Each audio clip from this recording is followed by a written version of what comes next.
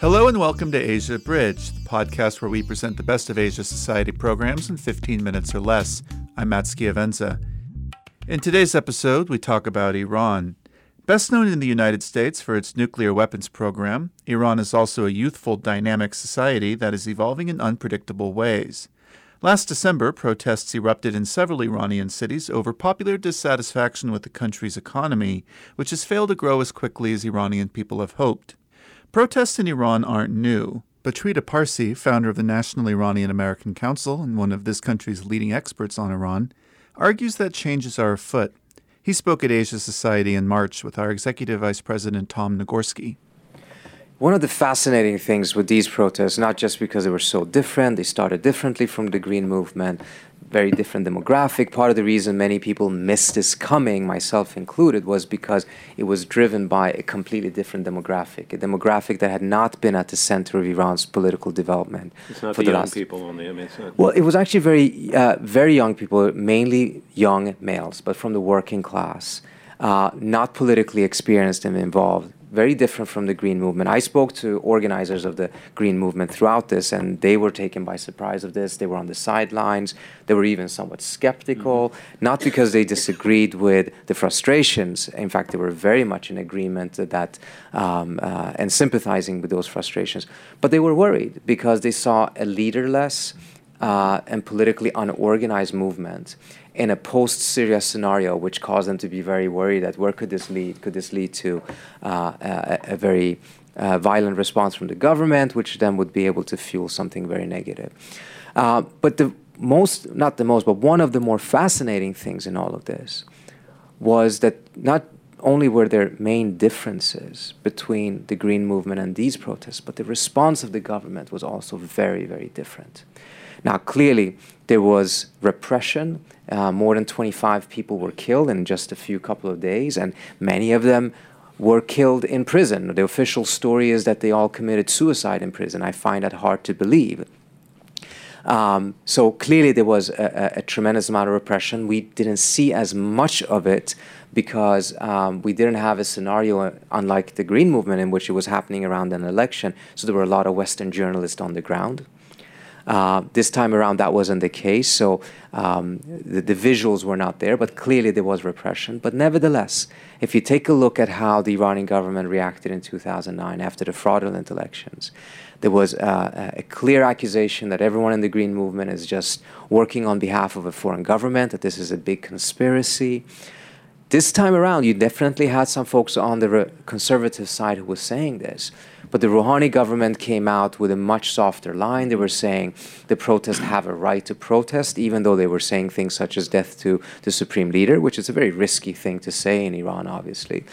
But they were saying they have a right to protest, even rejecting the idea that they were working on behalf of foreign governments. I think one line that an official from the Rouhani government said was that, well, perhaps some of them are, but most of them are out there because they're angry about their situation. It was quite clear that the government's strategy was to try to diffuse the situation by acknowledging that there are legitimate grievances of the population. But also, I think, a political calculation on Rouhani's side, that he saw that this is a leaderless movement and that he would be able to co-opt it and actually use their energy against the conservatives. Since becoming president last January, Donald Trump has repeatedly threatened to withdraw the United States from the Iranian nuclear deal that was signed by his predecessor, Barack Obama. As of right now, Washington remains in the deal, but Parsi argues that the president's public vacillation has greatly harmed Iran's economy. The expectations of where the economy should have moved to as a result of the deal, and the fact that those expectations were not materialized. If you take a look at Iran's economy on paper, it looks as if it's doing quite well. There's a growth of roughly 6.5%. Well, that growth is almost entirely because of oil sales. During the sanctions period, Iran's oil sales were more than halved. And as a result of the deal, they're now capable of selling oil again. And it's probably the only area in which they have actually really been able to go back to the pre-sanctioned years. But oil sales do not create jobs. Investments create jobs. And as a result, you've had oil sales, but you have not had the job creation and the types of things that actually lead to people feeling that the economy is moving in a better direction. Just being able to sell the oil and growing 6% actually has not been something that ordinary people have felt in their pocketbooks. And unemployment have actually increased, particularly for young people and particularly for young women. It is at a very, very high rate. Now, why hasn't there been any job creation? Well, the job creation is primarily connected to investments. And there are plenty of projects and plenty of companies that have been very, very interested in going into the Iranian market. They have even signed agreements, but there's a problem. They cannot find financing because none of the major banks are willing to go in and finance these projects out of a fear that Donald Trump is going to kill the deal. Many of these projects are 5-7 years long.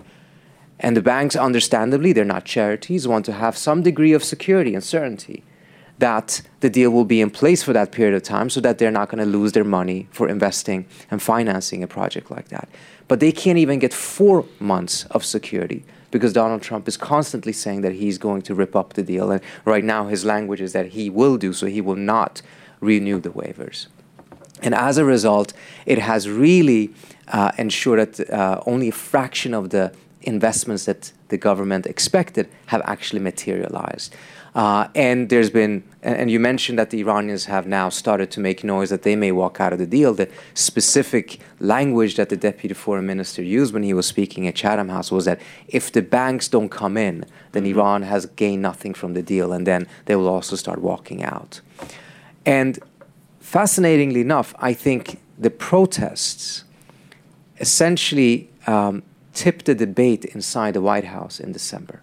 Because in January was supposed to be another deadline in which the president had to make up his mind whether he was going to renew the waivers. The waivers are the things that inactivates the sanctions for another 4 months or so. And he's obligated to do so in order for the U.S. to be in compliance with the deal.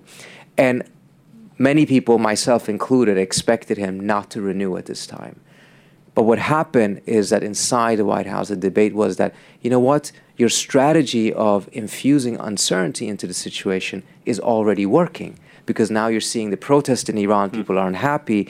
All you need to do is just to continue to do what you're doing, which is to constantly make everyone guess, will you or will you not renew the waivers? Even Tillerson and Mattis have no clue what the decision is until the very day of that decision. So if you just continue to do it this way, you are imposing a de facto sanction because uncertainty is a de facto sanction that is preventing businesses from coming in and is clearly creating economic problems in Iran. We're seeing that by virtue of these protests. Few observers believe that Iran's government is at risk of collapse, but a closer look at political happenings there reveal a country in the midst of change. On a more local level, at the city councils, the Guardian Council doesn't have the mandate or the capacity to get itself involved in all of those elections. There we see much more direct representation. And in the last election, and the city councils are important, they're the ones who elect the mayors, and mayors tend to be quite powerful in Iran. In the last election, the number of women who took seats in the city councils, I believe, tripled or quadrupled. In the main cities, Tabriz, Shiraz, Isfahan, Tehran, the reformists, not even the centrists with Rouhani, but the reformists, the Green Movement essentially, cleaned the slate, took every seat. Wow. In the city of Mashhad, which is a very conservative city, it's the home city of the supreme leader, it's the home city of the main conservative rival of Rouhani in the presidential elections, there was a woman who ran on a campaign of opposing the patriarchy. Her slogan was, elect more women. She won. So you're seeing building blocks of a much, much more democratic system coming from inside society itself that is pushing slowly in that direction. Clearly, it's not a linear line. Clearly, they're suffering major setbacks here and there. But compare that to a lot of other societies in the Middle East, I see far more of those building blocks, far more of a reason to believe that peaceful, gradual, controllable change can come precisely because of the values and because of the dynamics of the Iranian society. I don't see that, unfortunately, in many other places in the region right now. Thank you for listening to Asia Abridged. If you want to hear more, you can check out our show page at asiasociety.org/podcast, and you can also subscribe on iTunes and follow us on Twitter and Facebook at Asia Society. Until next time, this is Matt Schiavenza.